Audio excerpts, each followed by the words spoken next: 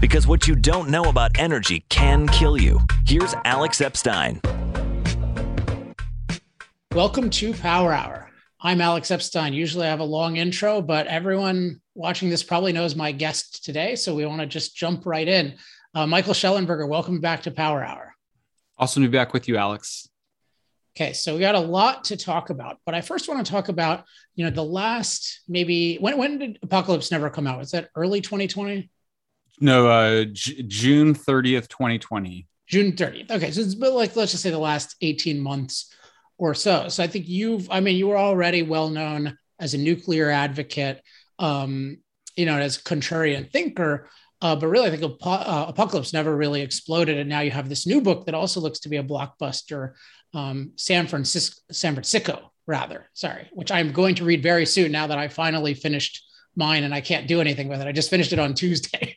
Congratulations. Tuesday midnight. Congratulations. Thank you. So, but I want to ask, even going back further, let's just talk about what caused you so you were at Breakthrough for a while, and then you started a few years ago, this group, Environmental Progress. So I want to go back then and just know sort of what were your goals in starting Environmental Progress? Because it seems like you've ended up achieving a lot of them. So it's exciting to know about how it began.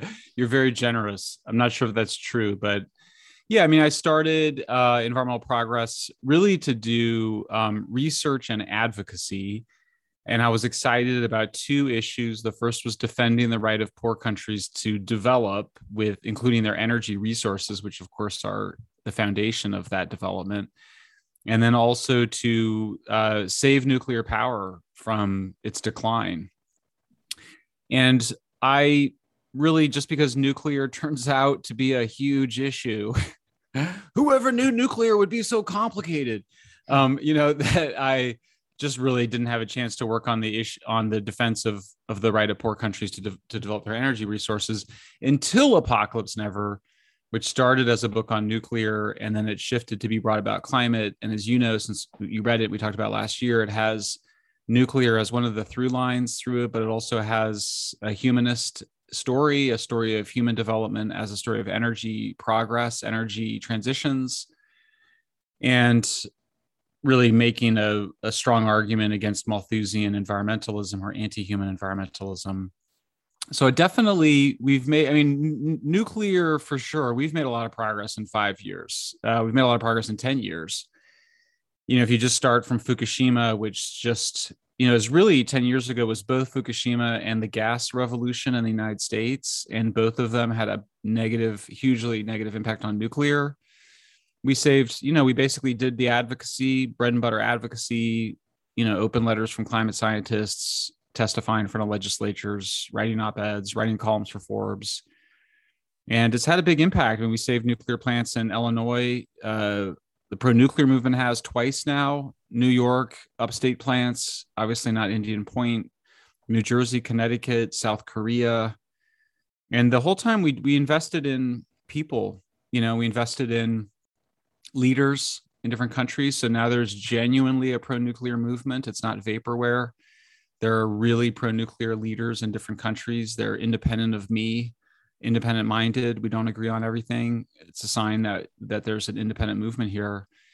And so, and that movement also gave courage to people in the nuclear industry, so that when the energy crisis hit in a big way, August, September of this year, the nuclear institutions were ready to go and ready to make the case for nuclear. I'm obsessed with this little video that the president of France put on Twitter, La Rêve est possible, which is the dream is possible. If you haven't seen it, Alex, you have to watch it. No, it's incredible. It's like if you were making a Twitter advertisement for nuclear, it's everything you'd want it to be. It's basically, it has it's like a lot of quick cuts and, but film footage, archival footage from the last 120 years. It has a little video of Marie Curie in there, artificial hearts. So it puts nuclear as a technology in the history of French innovation. But they show the Concorde, even though the Concorde is viewed as a failure. They show the artificial heart, DNA research, rockets.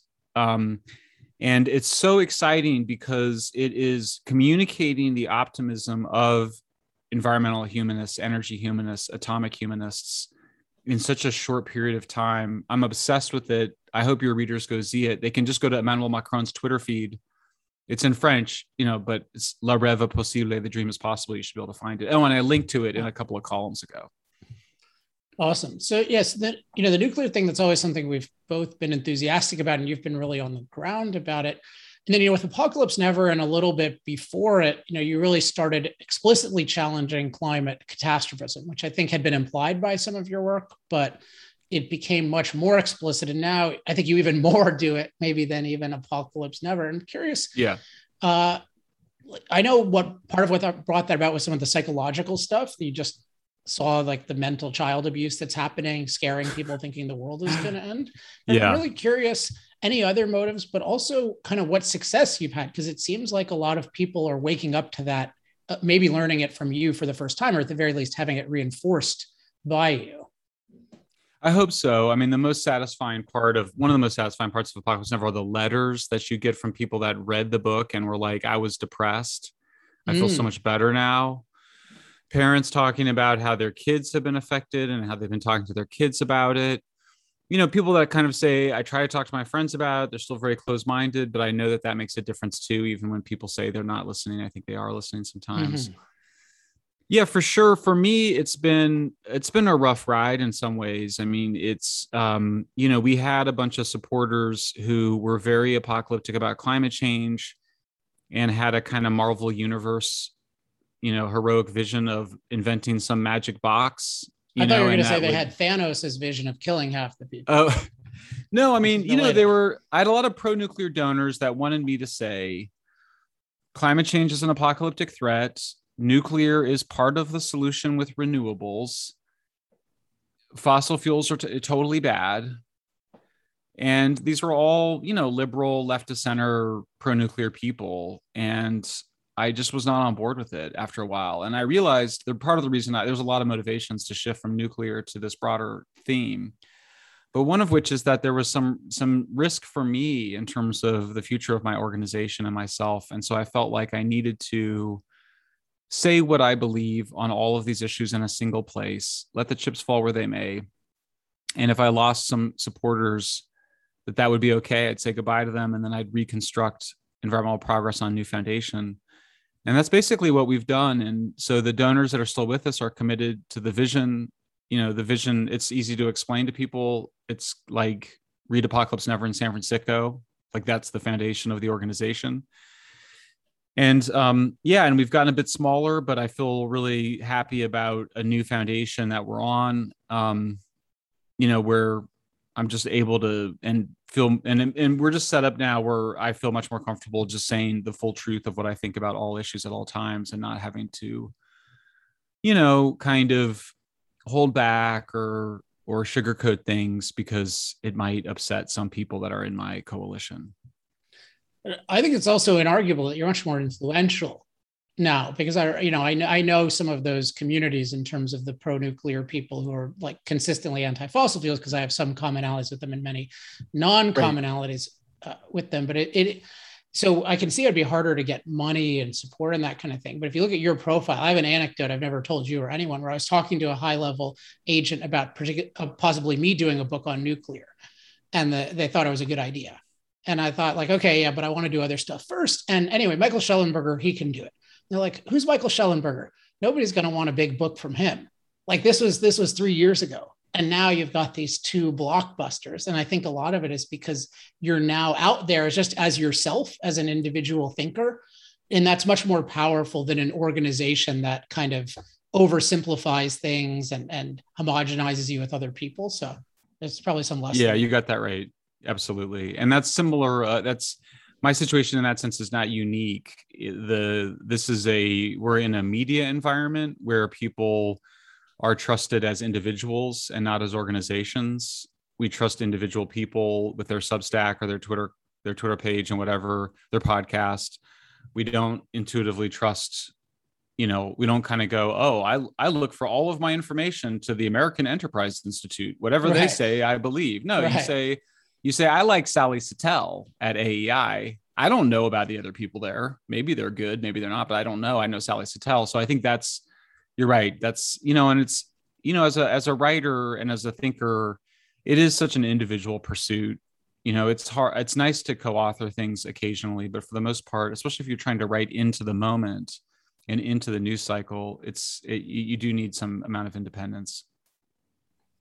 Yeah, that individual point, I think, is something that movements should learn. I remember I was talking to one of the big like trade groups a few years ago, and my view was, because they're like, okay, what initiative can we do branded by us? And my view was like, you should just take everyone who's an individual, who's at all successful, and try to help them with PR, and like help them book more TV interviews and give them publicity, because those are people who have a proven ability to actually connect with people.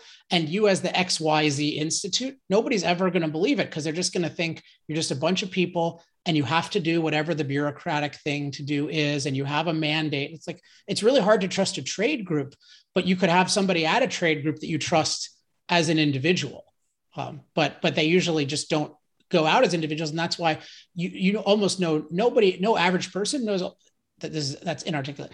Almost nobody has like these positive associations with organizations. And I think it's becoming increasingly rare.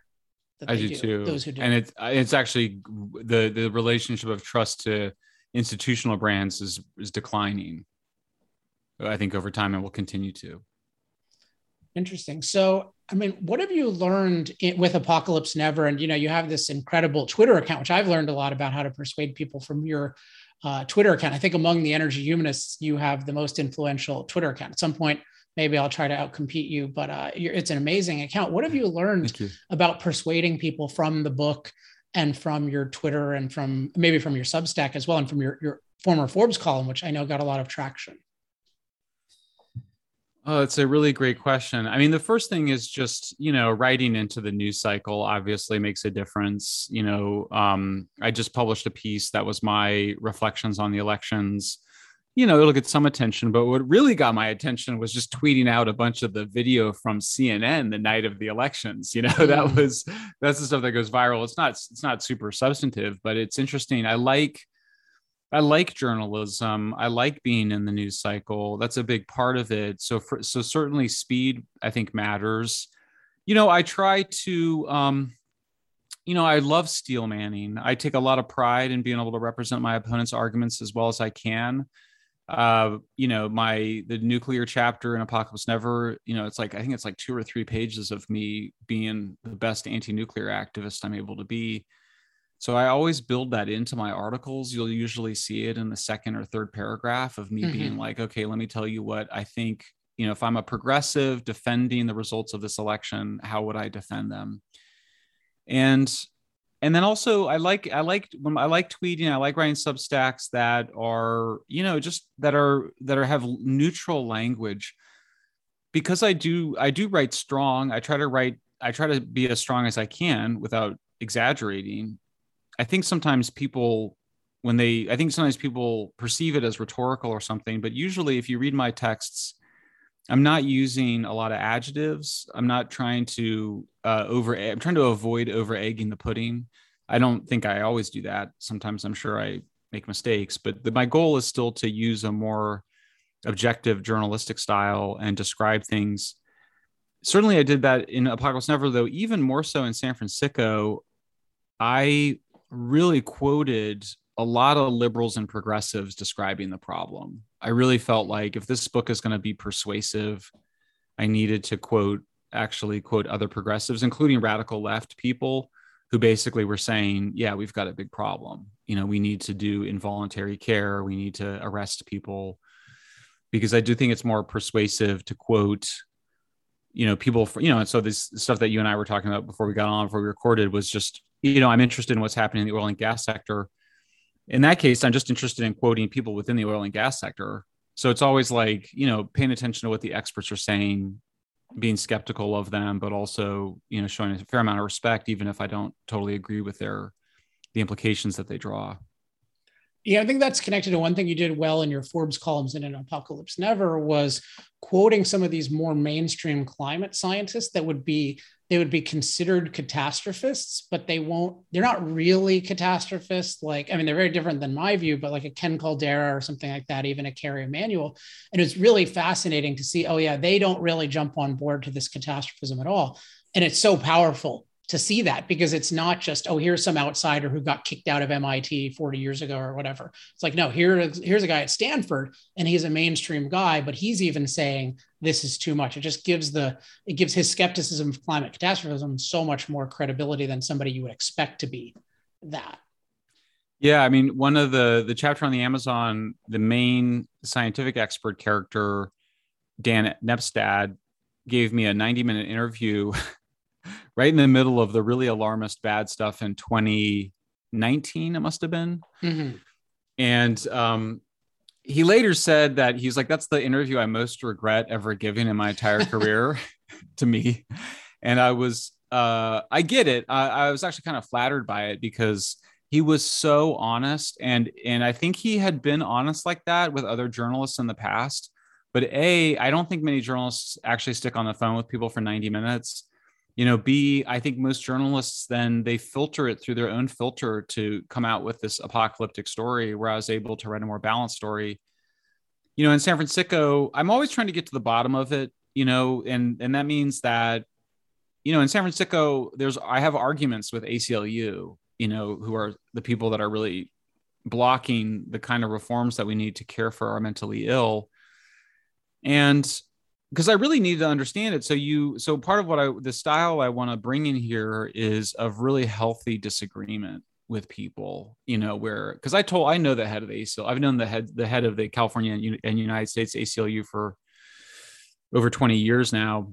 And I just told him, I was like, I think you guys are wrong, but I want to talk to your top attorney and get to the bottom of it. And so there's a fair amount of, it's sort of similar to, I don't know if you remember the plastics chapter, where the main character is the woman who filmed pulling the plastic straw out of the sea turtle's nose. Mm-hmm.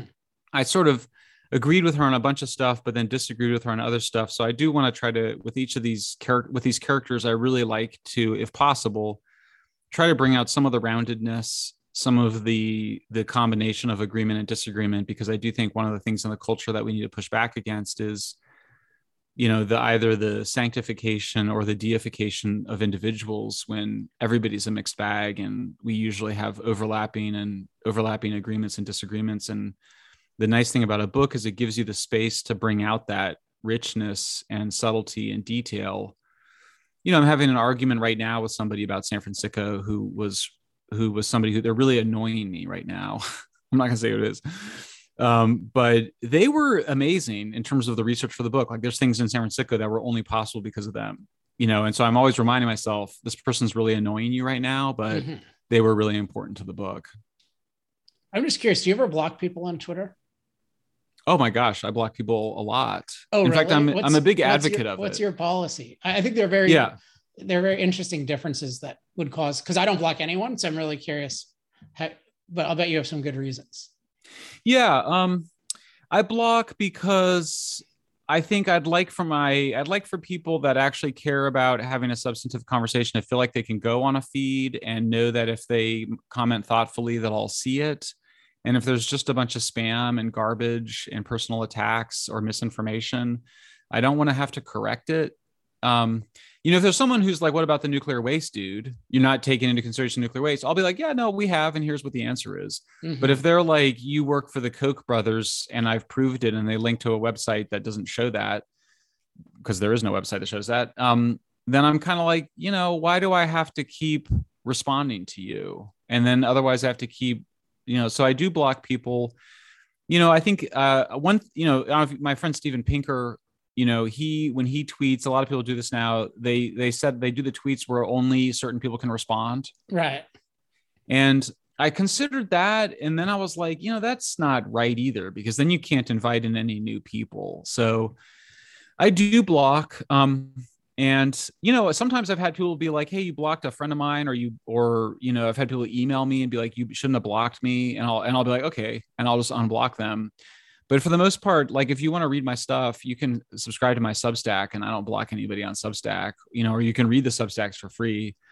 But for me, I still want to retain some sense in which the Twitter can be a place of conversation and dialogue, and not have it just turn into a cesspool. Yeah, it sounds like probably the best overall policy, at least, and I may change my policy. That's why I'm interested in yours. So kind of my positioning is like, I believe like I'm right and I will debate anyone. And part of it is I'm trying to empower my fans, the people who follow my stuff. So I sort of like there are a couple of notable trolls and they kind of come and go, but there's one right now. It's like pretty unbelievable in terms of quantity of stuff, but he's like relatively intelligent and occasionally makes good points and often makes very bad points. But I like seeing the people on my side respond. And at least at this point, I just want it to be totally unequivocal that like I will debate anyone. And I've told them, look, I will debate anyone, but you actually have to have an audience that wants to hear it, or you have to hire me to speak. And of course, they're like, that's so ridiculous. I'm like, wait a second, my time has value. You just have to find any show with circulation, and I will go on with you. But I may have to change it over time. And the one thing I blocked one person, and it's because he put the exact same link like every 40 seconds on something of mine. Right. Like, you cannot repeat, like you cannot literally spam me with the exact same thing. Well, I think you're more libertarian than I am. So maybe that is reflected in our Twitter policies. No, I don't think so. Because the libertarianism is purely like, I don't believe in suppressing the platforms at all. Like I believe they can do what they want. So I'm like, my view of freedom means like, you can do whatever you want with your own property. But yeah, I'm totally in favor of curated things. And as a consumer of your stuff, like I'm kind of glad you have that policy. And so that's why I was curious, but for now, like it's open season on me. Anyone can say anything. And it's a very high threshold. I guess if they kept lying about me and I disproved the lie, then I might. And that this actually one person, I gave him a warning because he's like, you are a lobbyist and you keep saying that on every single thing. And I'm like, look, I'm not a lobbyist. That's not what I am. I'm not classified as a lobbyist. Like you can't keep saying that. So maybe. Yeah. I'm a bigger problem for me. That's one issue. I think the bigger problem for me is just the addiction. And there's now really good research on, social media addiction, but I'll just give you an example. This morning, I criticized Paul Krugman and really owned him in a very satisfying thread where he was claiming that the president has nothing to do with oil prices, which is right. absurd. Yeah, that was a great one. I retweeted that one. And I did that. I was super proud of myself. And I wanted to keep going back and checking it, but I was writing this other column and I could feel myself being like, yeah, but I could go check that Twitter feed and just get some more satisfaction at how hard I'm owning Paul Krugman. And I remember being like, yeah, like you need to not do that. You need to just finish writing this column. I do find that, and I've also had like, just, I think a lot of people, since now that I work from home, just eating too much or eating in between meals. And so I find myself, like being like, I have to limit my social media consumption and my food consumption. And that because they're both sort of like, how like when you're writing, you're like, oh God, I'm just going to go get a piece of chocolate right now, and it was like, I'm just going to go check Twitter, and they can often deliver a similar escape when you really shouldn't have one. So I actually think I have solutions to both of those because I've worked. Oh, good. What are they? So this is my single best productivity idea I've come up with in the last 2 years is the first one. And it's dividing my time between performance time and feedback time. And so the recognition is that the intake of feedback is an incredibly powerful force for human beings. So that's what's going on. It's not just distraction. It's that you're getting an evaluation. So what I do, and I abide by this most of the time, and I'll tell you how I still do a lot on Twitter besides that, but is I check Twitter. I get feedback on Twitter once a day. So I have a time, and it's actually near the beginning of the day. So I look at, all my verified things, like if you have a blue check, you can see your verified and impressions and stuff like that. Right. But it's only once. And I do this most days successfully. And so what happens is I can still create things on Twitter, but I do it through Typefully or something that's outside Twitter. So I don't look at the responses to it. And it just allows me to be very productive and to be excited about that one time of the day. But then that time of the day is done. I do the same thing for email. I only check email once a day. The qualification is this is because you might wonder, well, what if something really important comes in? So I have an assistant who checks my social media messages, email, everything once an hour so that I know that I'm always protected. Because otherwise you think like, oh, what if CNN wants to talk to me, right? And so I can't validly ask that question because he's doing that every day and even a couple times on weekends. Yeah, that's the power of routines, right? It's like you have to structure your day so that you're not having, because it takes energy to not go and indulge in something. And so if you set aside those at the beginning or at certain parts of the day, I totally agree. I need to get better at those routines. But and so if there's a controversy, like, do you do it at the beginning of the day or the end of the day? Because a lot of people think like, oh, I want to do all the productive stuff at the beginning. The great thing about getting the feedback out of the way at the beginning is, for every conscious hour that you are not checking anything.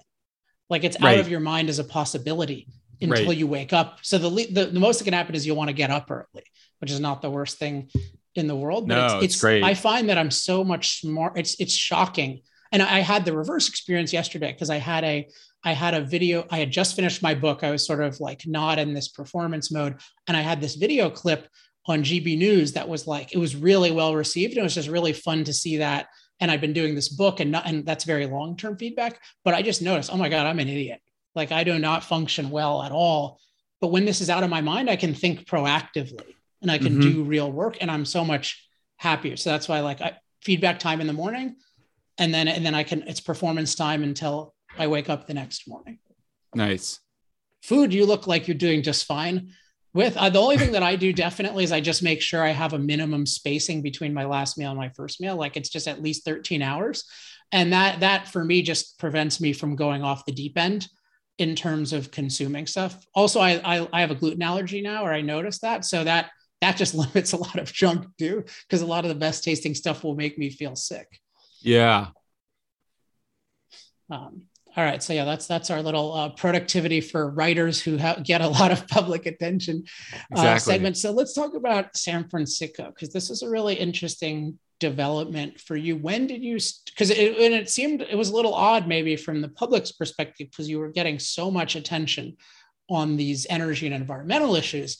And then you jumped into this. And I know you have this 3-part thing with HarperCollins, your publisher, but like, when did this start for you? And then when did you decide, okay, I'm going to devote a big chunk of my life to writing about this and fighting it? Yeah. Well, great question. So, it really starts in 2018, when I ran for governor, I started to look at housing and homelessness. And I came back into it, I was like, this is such a big deal. But I still kind of viewed it as a housing problem. And then in 2019, I wrote an article about why the governor needed to have a state of emergency on homelessness so that he could approve housing. And some friends were like, dude, you need to take a harder look at drug addiction and mental illness as drivers of who's on the street. And I was like, oh, of course I know that. Dr. Drew, who's the famous, what was he? He's Dr. Drew. Yeah, he's Dr. Drew. He was on Loveline. He's on Loveline. Yeah. I did his show on the Amazon. And then I knew that he was sort of outspoken on homelessness. And I was like, what's going on? And he was like, you just got to read these books. So I read the books. So they were about mental illness and addiction. And then I wrote a follow-up piece called Why California Makes Homelessness Worse. My Forbes editors were like, you can't do any more columns on homelessness. You're out of your swim lane, dude. And so it was clear that if I was going to be able to do anything else on that, if I was going to be my bailiwick, I had to do a book. Apocalypse Never became a bestseller. So I had an opportunity, but even before it was published, I was a little depressed after the beginning of the COVID pandemic, because it completely threw a wrench into my plans for the year. I was planning on traveling around the world and promoting Apocalypse Never and building the pro-nuclear movement. I was really excited about it. And then we were all grounded, right? And I was a bit depressed for a bit. And I started watching these videos of Viktor Frankl, who's the famous Austrian psychiatrist who figures out that Freudian psychoanalysis doesn't work on depressed people. This is in the 30s. And what does work when he's counseling young people who are depressed and even suicidal is he would say, why don't you kill yourself? Which I just thought was amazing, and sort of really twisted and dark. And of course, he's not saying that they should. He's just saying, why do you live? What is the purpose of your life? And they would say things like, well, I've got my girlfriend. I want to get married one day. I want to have kids. Or, my parents would be heartbroken if I killed myself. Or I want to become an engineer or an artist. And it was just a reminder. I mean, first thing that happens is I watched these YouTube videos and I felt better. I felt happier. And then I was like, well, I better get a goal. My problem is that I don't have a goal anymore. Like the reason I'm depressed is that I don't know what I'm supposed to be doing. I had this plan. When is this in terms of the launch of must have been Apocalypse Never? Well, it must have been. I mean, the pandemic starts in March? So March, April. So Apocalypse Never is not even out yet. I never was super worried about Apocalypse Never. I had a lot of confidence in the book. I knew it was a good book, and I thought it would be successful, but I just didn't know what to do with my time. I was just kind of like, what am I supposed to be doing? And tweeting about climate and energy was like bizarre in March and April, right? So I needed something I'm a very high energy person. I read a lot. I read everything. So I needed something else. And I basically just decided to start working on San Francisco at that point. And then I got the book contract. I was working on the book contract when Apocalypse Never was published, and Apocalypse Never became a bestseller. And then I got a book contract. So, yeah, I mean, there's a lot of different reasons to want to do it. I mean, the biggest one is just I'm upset by these open drug scenes. I'm upset by the street addiction crisis. I'm upset by the 100,000 people on the streets of California, and they're very ill. My aunt had schizophrenia. She was well taken care of. My parents are psychologists. My wife is PhD in sociology of kind of families. My sister works with people that are mentally ill and drug addicted and permanent supportive housing. So this is all in the family. And yeah, I just was like, this is crazy. And I think with Apocalypse Never, I do have a book contract, by the way, to come back to my book on nuclear, but I feel like I got to the bottom of nuclear and energy and the environment. I mean, there's some stuff I'm interested in, like you and I are going to talk about what's really going on with the oil and gas sector. But in terms of like the big questions of like what matters in terms of human flourishing and environmental protection, I feel like I got to the bottom of that with Apocalypse Never. So with a lot of intellectual energy left, I wanted to pick on kind of a big new topic. And so that's how I landed on San Francisco. I mean, yeah, so what's your basic analysis of it? And I mean, maybe even before that, just describe a little bit what it's like being in some of these cities for people who are not witnessing it firsthand. Sure. So if you come to San Francisco or Los Angeles or Seattle or Portland, but really whole sets of cities beyond that, Denver, Sacramento, Austin, there are large numbers of so-called homeless people living on the street. In many of these cities like San Francisco and Los Angeles, a lot of people living in tents, increasingly large tents, encampments. When you interview social workers, they'll tell you that 100% of the people on the streets are either addicted to hard drugs or mentally ill or both. There is a lot of waste everywhere, human waste, human feces, food waste, garbage, junk. It smells incredible. It's on the one hand, it's sort of like being in people always compared to like a slum in the third world in a developing country, but it's not the same in the sense that really poor neighborhoods in poor countries, people still, they don't defecate on the streets. There's still some, not always great, but usually better hygiene. And so this is clearly a problem of untreated mental illness and addiction. It's been grossly mischaracterized by progressives, by the radical left as a housing problem.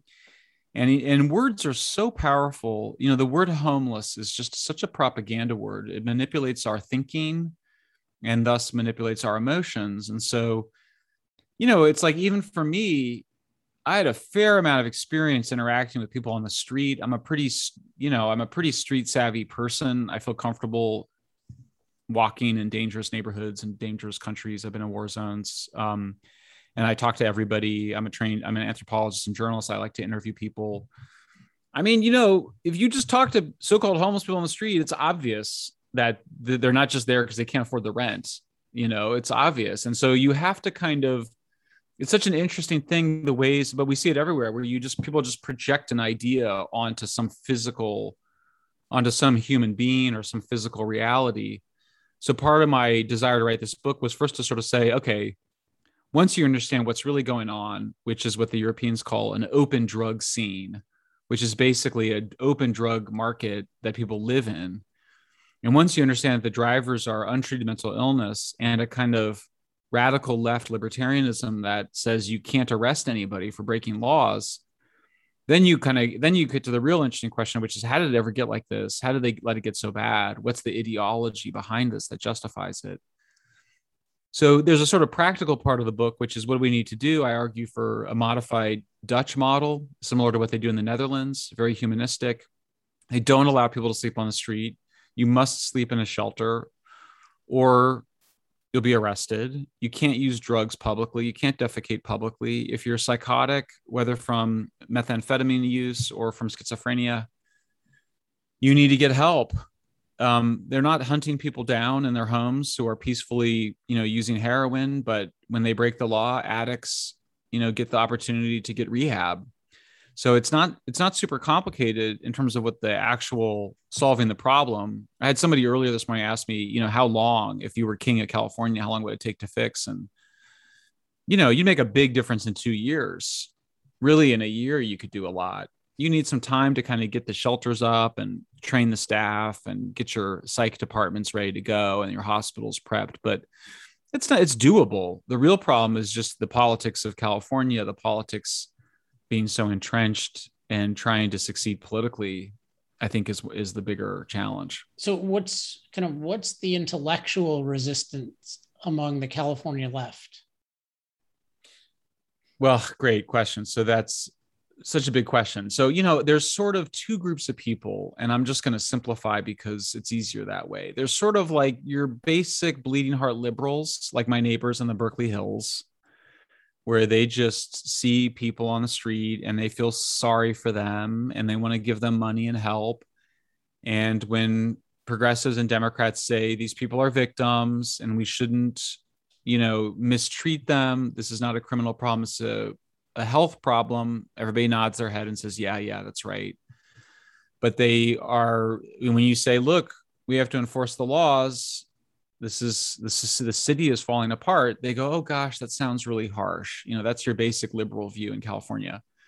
There's a second group, which is the leaders of the so-called homeless movements, the radical left, the people that run the institutions that defend these policies, many of the radical left politicians, the progressive city council members. They are much more hardcore.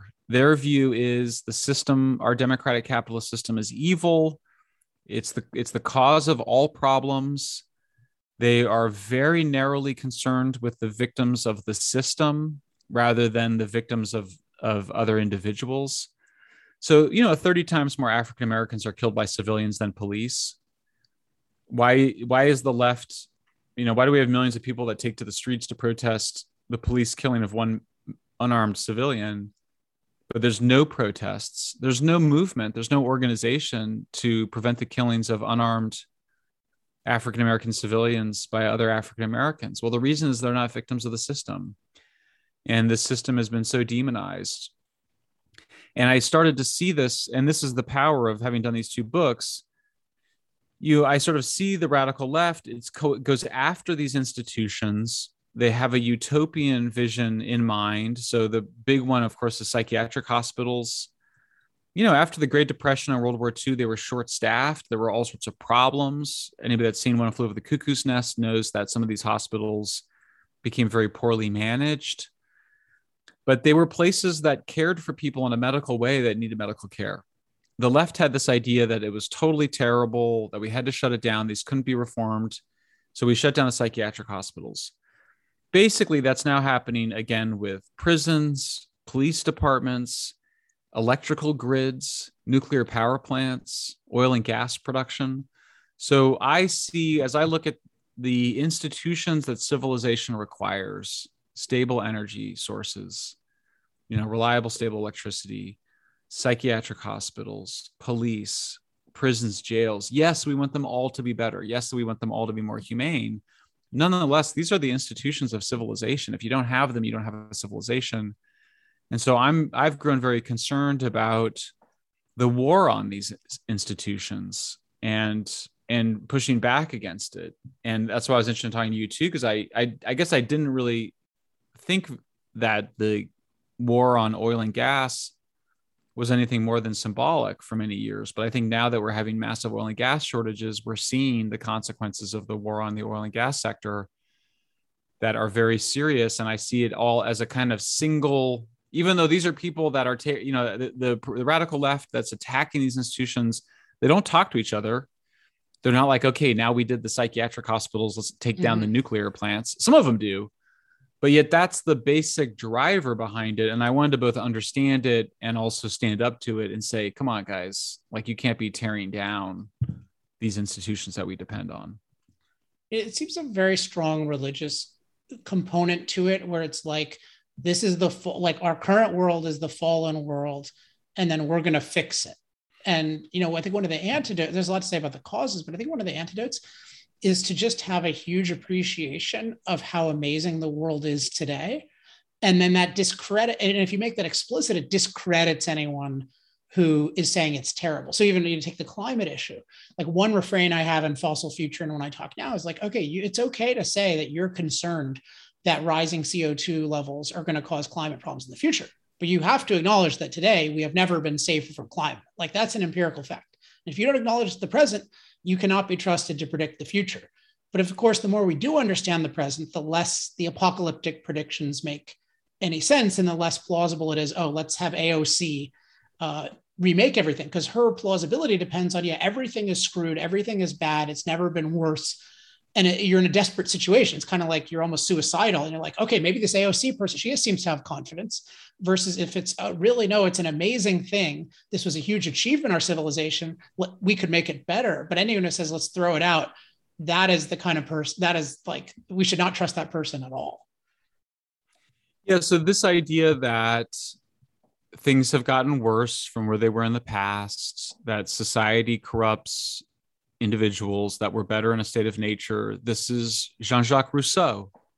That's all it is. So in San Francisco, there's really three big characters, three big intellectual characters, and there's a bunch of subvariants, but there's Rousseau in the 18th century, who basically, to win a contest, an essay writing contest, takes the contrarian view that progress, that human economic and technical progress has been bad. And he invents this really, reinvents the kind of golden age myth that things were much better in the past, invents a whole bunch of reasons for it when we were closer to nature. Then you get Marx in the 19th century, who modified it significantly, but nonetheless, the idea was that capitalism was making people alienated from each other, that things were so much better. He sort of had it both ways. Like he did talk about the brutality of farm life, but there was still a romanticization of collective production as opposed to the private property. And then there was the famous idea, property is theft, and that once you have private property, that it's really a way to create inequality and status competitions between people. That's Rousseau's idea too. And then you get to the 20th century and the modifications of Marx through Foucault, who's the most important thinker for the left in the 20th century, Michel Foucault, the French historian. And he sort of argues, the mentally ill are not really mentally ill. They're just neuroatypical. And the people that are calling them mentally ill just want to medicalize them and put them in hospitals or prisons. And similarly, criminals are the real revolutionaries. So it all stems from this kind of wrong idea of Rousseau, which is that humans are better in a state of nature, and that society is this big corrupting factor. I had a lovely conversation with the great Canadian psychologist Jordan Peterson, and his point, and I sort of knew this was his view, but it's good to hear it, is that apocalyptic thinking is a depressed person's. It's where you go as a depressed person. The world, something. I've had a terrible day, or I'm feeling bad, and therefore the world's a bad place. I'm a bad person, and therefore the world's going to end. That's sort of the finishing logic of depressed people. I see a lot of that in Rousseau. I see a lot of it in radical left folks. The folks that become high status, like AOC, who become global celebrities, or Greta Thunberg, they escape the depression by kind of putting everybody else down. but I think they end up sowing depression in the society and the culture. I mean, it's an interesting question of to what extent is environmentalism, apocalyptic environmentalism, a manifestation of depression, and to what extent does it make people depressed? And I think both are true. Yeah. And I think there's a third dynamic, though, which is that I'm always on the lookout for things that give free status to people who feel inferior. Like, I think that's a very powerful force. And I mean, one of my favorite books, Atlas Shrugged, talks a lot about this with respect to like statism and anti-capitalism that makes you feel superior to all these productive people. So you take something like the condemnation of the 1%. Well, we know some of the 1% are people like Steve Jobs, but if we can condemn the 1%, then we get unearned superiority. And there's no better way to get unearned superiority than to say you're saving the planet from all these productive people. And so I just look at like anytime you can give people free pseudo self-esteem, you've got yourself a powerful force. And I think a lot of the bad movements are really good, but the kind of Rousseau idea and all these Malthusian ideas, they play into it perfectly because it's like all these productive people and all these institutions we've built, those people are bad. So the people you feel inferior to, you're actually superior to, and you don't have to do anything except condemn them and vote again and, vote for me and give me money. Yeah, it's a really cheap put down with increasing power with social media, right? Yeah. I mean, it's growing in power, but it's scary how powerful it is. But yeah, it's a kind of hatred of civilization, a deep anger sort of crystallizing into a hatred of civilization. I received this lovely email. It's the best email I've received since San Francisco came out, from a psychologist who worked at Veterans Administration in San Francisco for like 20 years with addicts, with the mentally ill.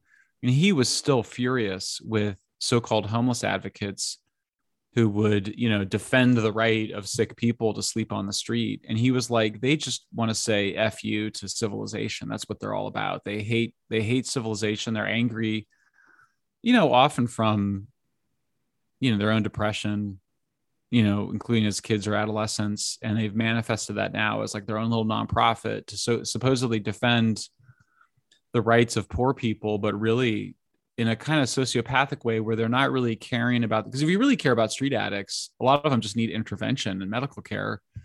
The idea that you're taking care of them by letting them live in squalor is really a sad joke. And yet that's what so-called homeless advocacy is. So I'm trying to think of the transition between that and ESG. I would say unearned superiority. Speaking of unearned superiority that hurts people, let's talk about ESG. So what's your sort of thinking about ESG lately and what you found surprising?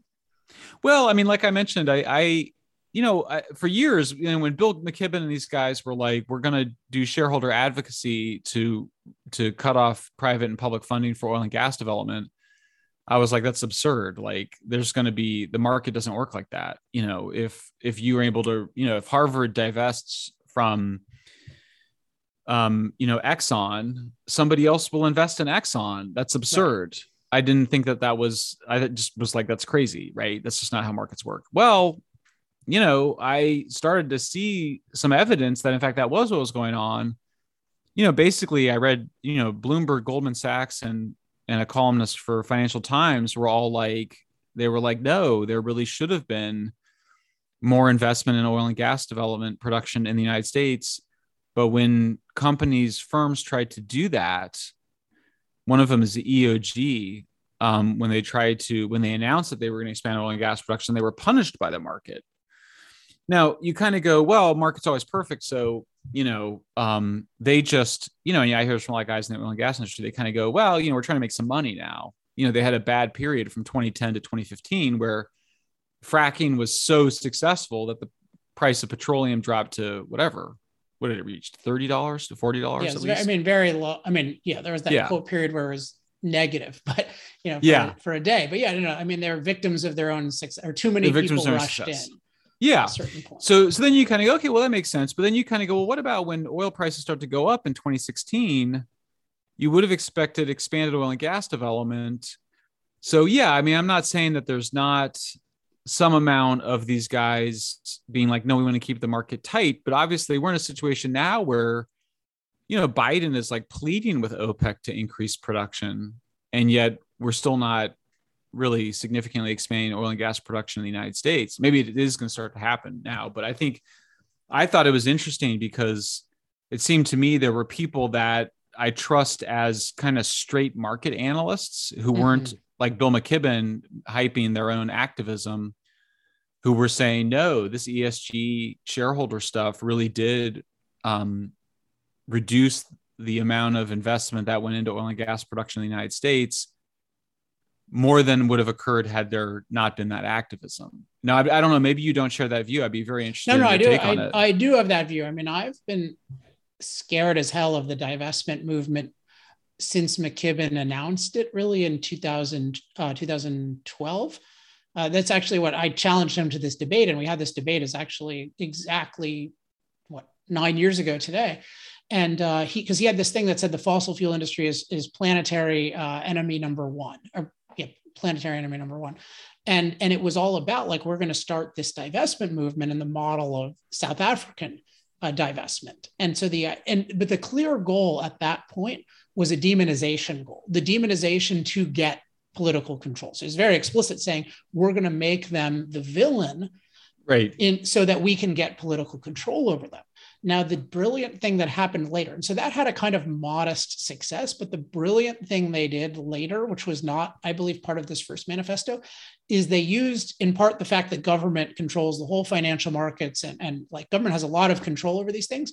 And what they did is they really took over the companies. So they got this quasi-political managerial control. And so that's what's really happened with ESG. When that's what you see with something like EOG. It's not just the markets punishing you, but it's like you have to have the sustainability person on your board and you have to meet these ESG metrics. So really the divestment people have become major corporate actors. Like their belief that you should not do any of this stuff is a major factor in the operation of these companies, and then also in the funds. I mean, the thing I talked to a lot of oil and gas people, and over the past 3-4 years, it's all been about like, we can't get money, we can't get money. And even they're saying, yeah, okay, we maybe took too much in the past, but they're really good deals. So what happens is only the very, very best deals, like the ones where you're going to make huge profits, those go through.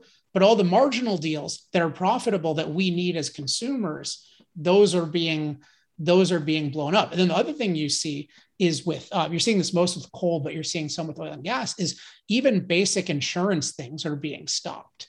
And because what happens is with these giant institutions is they look for these symbolic actions. And so they'll say, oh, what can I do first? I won't bond this coal mine, or I won't give insurance to this thing. And they say, or I won't allow drilling in the Arctic. But each one of these things is there for a reason. And then you just keep causing more and more problems. And so I believe it's to me, the ESG thing is the scariest thing in the world, because I don't believe that voters will do something idiotic, but I do believe that status seeking people in corporations who already have a lot of money and all they have to gain is status and all they have to lose is kind of shame. I have an infinite fear of those people. Yeah. What can happen there? It's really new. I don't know of any, I guess the comparison is South Africa, where it did seem like that did have an impact, but I don't know that I've seen this occur. I guess it also occurred on nuclear to some extent, in the 70s and 80s, but it is scary. It'll be interesting to see if it corrects itself now. I mean, you got to think with Biden out there being like, pleading with Saudi Arabia and Russia to increase production, that there's got to be some sort of a political response, that there's got to be some sort of an economic response, but I don't know. I mean, the level of apocalyptic thinking within the financial sector is really shocking. It's alarming. I think that, for me, it's a matter of there are market forces, but I actually think, maybe I'm being megalomaniacal, but I think part of what we're doing is really helping this because, you look even 5 years ago, 7 years ago, there wasn't really an alternative to catastrophism. And the false framing of all the energy stuff by the catastrophist was always either you're a climate change believer, in which case you need to rapidly eliminate fossil fuels. And for some reason you hate nuclear, which made a whole bunch of sense, right? Or you don't believe we have any impact on climate, in which case fossil fuels are okay. So they framed it as, oh, you're a believer or denier. And they got if you're a believer, you agree with our whole political agenda. And I think what the energy humanists have done is we've said, no, that's not the issue. The issue is really what's the best policy overall for humans. You can believe that even we have substantially negative climate impacts overall, and you can still believe it's a terrible idea to rapidly eliminate these things, let alone to be against nuclear. And I find that the people exposed to that find that compelling. And I don't feel like the other side has had any answer. If you look at what they've gone out, maybe you have different experience, but I haven't seen anything that they've done going after you or me that's really addressed the substance of, hey, let's look at the full context. What's actually best? Let's not be apocalyptic. Let's be objective. Like I haven't seen any response for them. And it's now been, we've had like your blockbuster book, we had Lomborg's book, we had Kunin's book. To some extent, we had Moral Case, that was 7 years ago now. Like they don't seem to have an answer. So to me, that's very heartening because I think that, and we keep growing, you're getting more and more of a forum I am. So it just seems like one of these things that's really growing and there's no obvious way of stopping it because they don't seem to have any counter argument to it. Yeah, no, I totally agree. And I think we're at the beginning actually of a backlash on it. I mean, I think that, look, I mean, Biden was out there pleading with OPEC to increase oil production the day before or hours before he flew to Scotland for climate talks. They couldn't even do the stuff that they had hoped to do in terms of stopping financing from coal plants. I think that, we now know it's now the new data show that actually when they account for land use changes, they're using better satellite data, that it looks like global carbon emissions peaked a couple of years ago and have been going down and have been flat for the last decade. I have been saying that I thought emissions globally would peak within the next decade, but it appears they've already peaked. And, I'm skeptical. I'm skeptical if they will peak. That's a subject. When you read Fossil Future, it'll be interesting to see. Well, and I think I don't think they will peak even with the bad policies, but I think just 3 billion people using less electricity than American refrigerator. I mean, my view is just the world is so energy poor still. So it really depends on, now we're really screwing them over in terms of development. But if you look at like the state of things there's another whole China, more than a whole other China and India in the world that could potentially develop. And right. I mean, in terms of the amount of people right and they now should, although they're going to be using a lot of gas, probably a lot of less coal. Yeah, of course. So, but I do think that you got to remember, like when I started working on climate change 20 years ago, the goal was 2 degrees to keep warming to 2 degrees. Well, we're on track for 2.5. Like right now, like we're on track for 2.5 degrees. So I just don't think that, I think that even the alarmists are having to admit that the amount of emissions, the temperature increases are not going to be nearly what we thought they were 20 years ago.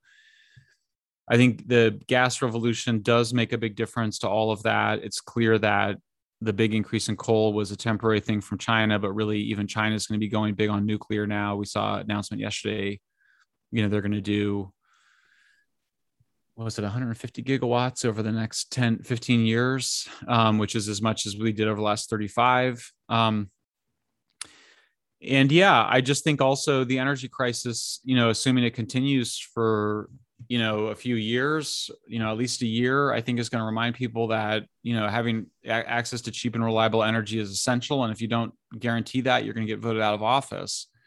So I do think all those things matter. I will say, I think climate alarmism is pretty baked into these institutions now. You've got these staffs, these professional staffs that are pretty committed in terms of their identities and their work to doing climate. We're a rich society, so we can sustain a fair amount of, surplus intellectual labor. The form of the ESG community, but that's destructive labor. That's literally destroying. Yeah. That's literally not just taking the products of our labor, but kneecapping us. Yeah.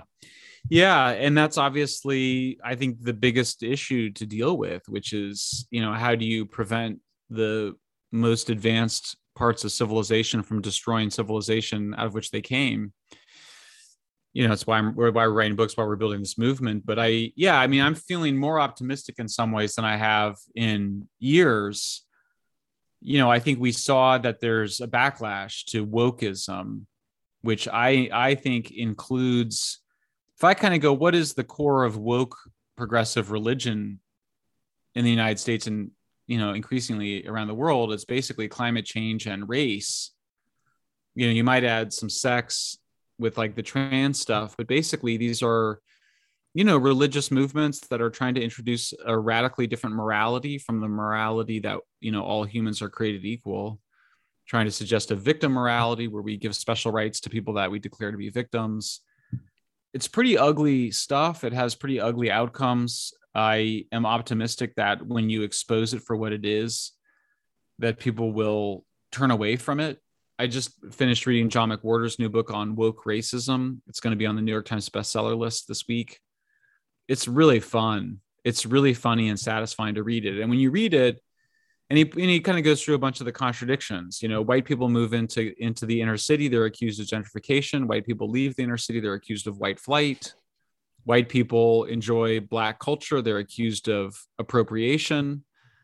White people avoid Black culture and they're considered racist, or ostracizing. I was trying to figure out, like, why is it that among progressives, it would be not only okay, I would be celebrated if tomorrow I came out as a woman. If I was like, Alex, I'm actually a woman. I'm a woman now. You should call me Michelle. And you would be obligated to be like, hey, respect Michelle, respect for you and your journey. And I would be like high status as a trans woman. But if I were like, hey guys, I'm Black, I'm a Black man, I'm going to change my identification on my driver's license, I would be like driven out of Berkeley. And yet I'm physically have more in common with Black men than I do with white women.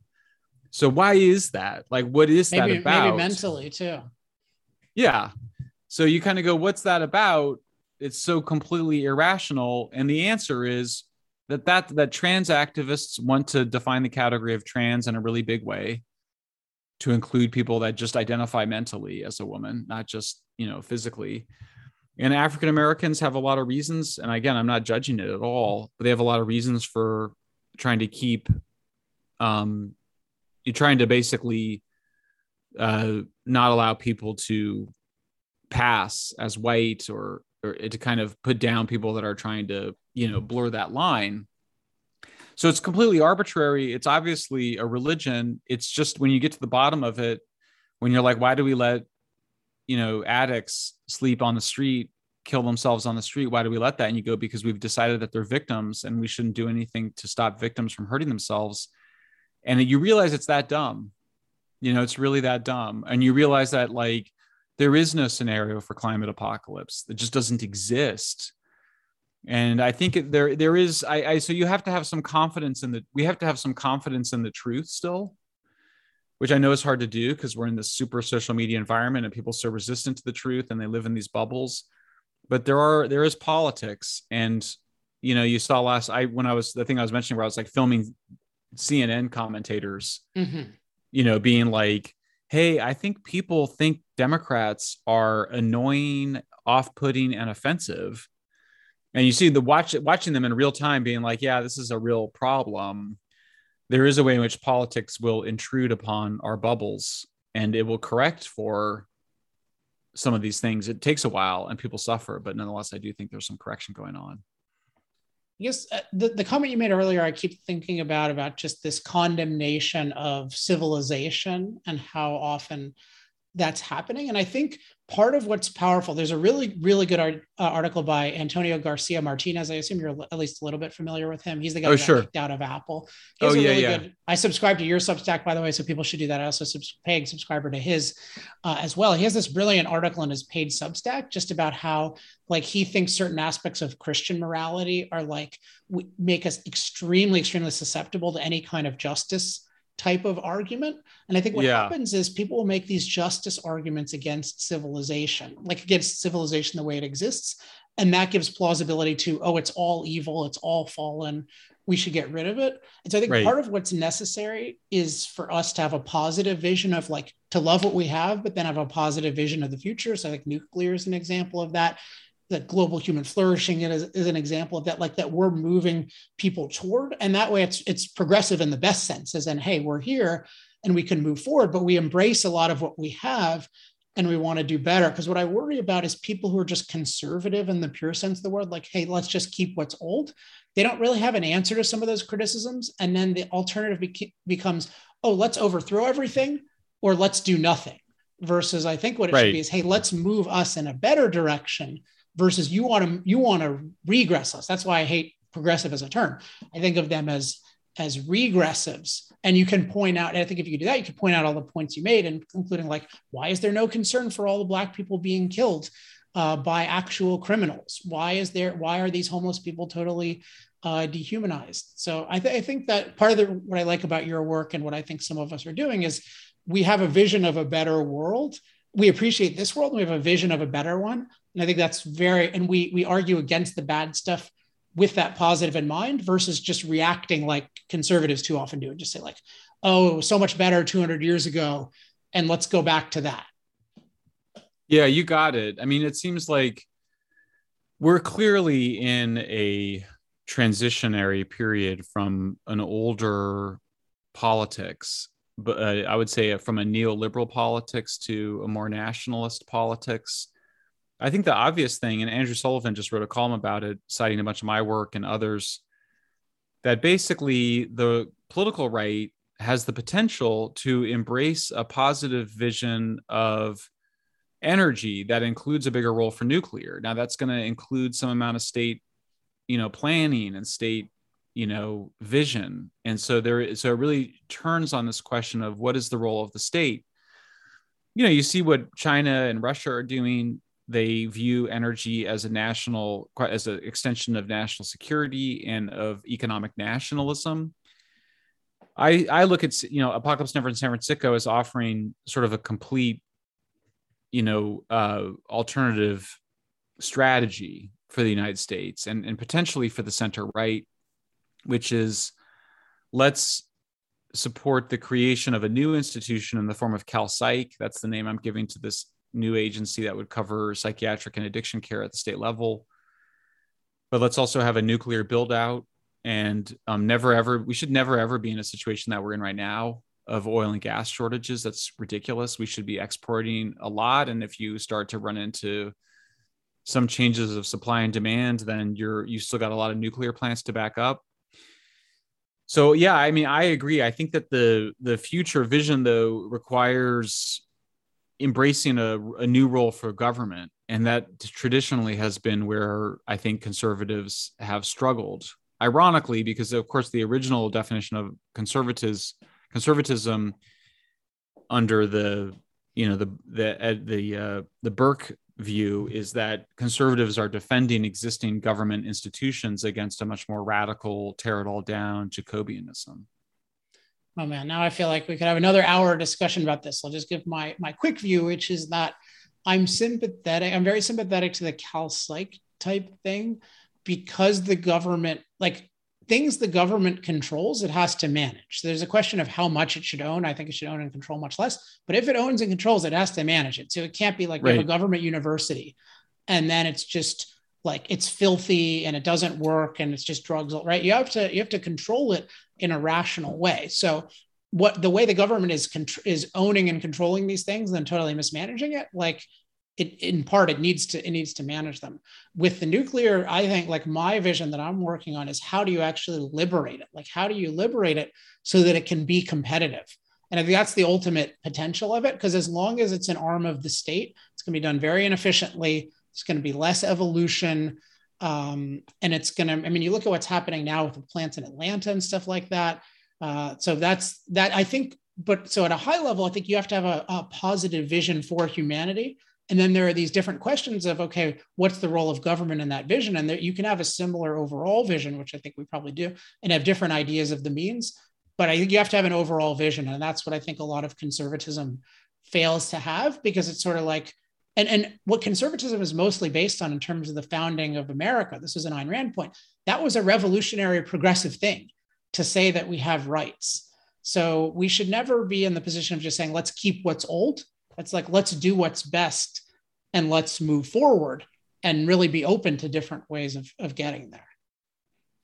Yeah, that's right. I mean, I think, with nuclear, yeah, it's a longer conversation. I think the challenge, of course, is just the relationship is just the essential danger of the technology. And if it were to be decentralized in the way that we decentralize, fracking rigs, you just have some safety and security implications that I think are not obvious. Yeah, well, that's a good topic, and I'm looking forward to your next book. And I may do one myself, depending on what you cover. But I'm really interested in how to decriminalize nuclear. So, Mike, where can people learn more about your work? Yeah, definitely Twitter at Shellenberger MD. MD are my initials. He's not a doctor. I had no choice. I know he not got a doctor. In trouble for that. Somebody emailed I get a lot of shit for it. Somebody emailed me and is like, I can't believe you have this doctor looks like a quack. And it was someone, I think, named Frank Shellenberger. And I'm like, you should have just looked at the whole name. It's not on my name. It's on the handle. And of course, I wish there is no Shellenberger. It was not available, nor was Shellenberger M. So anyway, that's the long explanation of it. But yeah, Shellenberger MD, not a doc. And then the books, please buy Apocalypse Never and San Francisco. They're both available through Amazon. They're really the heart of my output for the last few years. Awesome, man. Great to talk to you. Come again anytime. You too, Alex. Great talking with you, man. Thanks again to Michael Shellenberger for joining me. You can probably tell it's a different day. It's actually the day after I had to run right after that interview with him. So different setting. Also, I have different lighting. We're playing around with the lighting. Somebody gave an interesting suggestion on YouTube that is probably right, but I don't think we've totally fixed the lighting yet. So sorry for any aesthetic disturbance for those of you watching. Just one point I really want to emphasize from my discussion with Mike is there's a lot of reason to be optimistic right now about the prospect of energy humanists, which is not to say at all we should be complacent, but I think this is one of those times when you can see that there's a certain school of thought that's on the rise. And as I pointed out, we don't have any real intellectual opposition. We just have this huge established opposition, but they don't really have an answer to us. And then also we are increasingly being validated by events. Now, events are a weird thing because often people think, oh, well, if the grid just crashes, then it's going to be great. And I never like that line of reasoning, A, because I don't want the grid to crash, and B, because if there isn't a real, a genuine alternative explanation that's compelling and that has some traction already about why the grid was going to crash and did crash, then the establishment will just explain it away as they're trying to explain away problems in Europe, saying, oh, well, it's just fossil fuels are volatile and unreliable, so let's go for reliable solar and wind. I mean, people are really making that category of argument. But if you do have events and you do have an alternative explanation of those events that already has traction, then you're in really good shape. The other thing is you don't need a crisis to show that your view is right. You just need to show people all the events that are going on that validate your views. You can show, look at it, here are the problems in Germany, here are the problems in Denmark. We don't need a total crash of everything to make these points. We just need to be aware of them and publicize them. So it's a really good time now to share the materials of energy humanists, support the different kinds of causes. You can definitely check out Mike's organization. I think it's environmentalprogress.org. Actually, I'm quite sure it is environmentalprogress.org. And you can share my material, maybe number one, by going to my new free Energy Talking Points newsletter. So go to alexepstein.substack.com. You'll get my latest talking points. They're very easy to share. I make it with the new format. You can immediately share it on Twitter. You can share it via email. It's free. So just trying to get as many people to sign up to this as possible. Also, if you want to financially support my work, including the massive R&D budget that makes a lot of the projects possible, including Fossil Future, which I just really finished. I shouldn't have probably buried that. I mentioned that during the show, but it's really done in terms of like, I can't make any more even remotely substantive changes. I don't even think they want me to look at the book before it's out, but I've done the final editing on the book. And that was really made possible in huge part by accelerators. So if you go to industrialprogress.com/accelerate, you can help support our research and development and our promotional efforts. Let's see what else. Well, so Fossil Future is still like release date is February 22nd, 2022. So really looking forward to that. Also make sure to follow what I'm up to on Twitter, as well as what Mike is up to on Twitter. I think I'm up to about 70,000 followers. Mike is at 140,000. So he's doing amazingly, but he still needs more followers. We should all be in the millions. It should be that whenever these issues come up, people start looking to different energy humanists for answers. And at this point, it's really about having as many people as possible help spread the word, because it's just, again, we've got a compelling product, a proven ability to persuade people. It's just about sharing it far and wide. So anytime you mention us to a television producer, some podcast that you like, all of these things really help. And at a certain point, it gets a kind of escape velocity in that, okay, there was all this resistance, but now it's okay to talk to us. And the more okay it is, the more of us they'll talk to, and the more frequently we'll be consulted. So there's just a lot of potential right now, but we are at a very, very opportune moment, and also dangerous moment given what's happening in the US. So we really need to oppose this reconciliation disaster. And then around the world with all of these terrible climate catastrophe, fossil fuel elimination targets. So we've got this huge potential, but also this really bad opposition movement. And the number one thing you can do is just share the really good work that's out there with as many people as possible. All right, let's wrap up with that. I hope you enjoyed. By the way, this was a bonus episode of Power Hour because I'm usually doing it every 2 weeks, but Mike emailed me and said, hey, I want to talk about all this stuff. And I really like talking to him, and I thought you would enjoy it as well. So hence the bonus episode. Next week, but I have another episode next week talking to Bjorn Lomborg. So I hope you enjoy that as well. As always, if you have any questions, comments, love mail, or hate mail, email me at alex@alexepstein.com.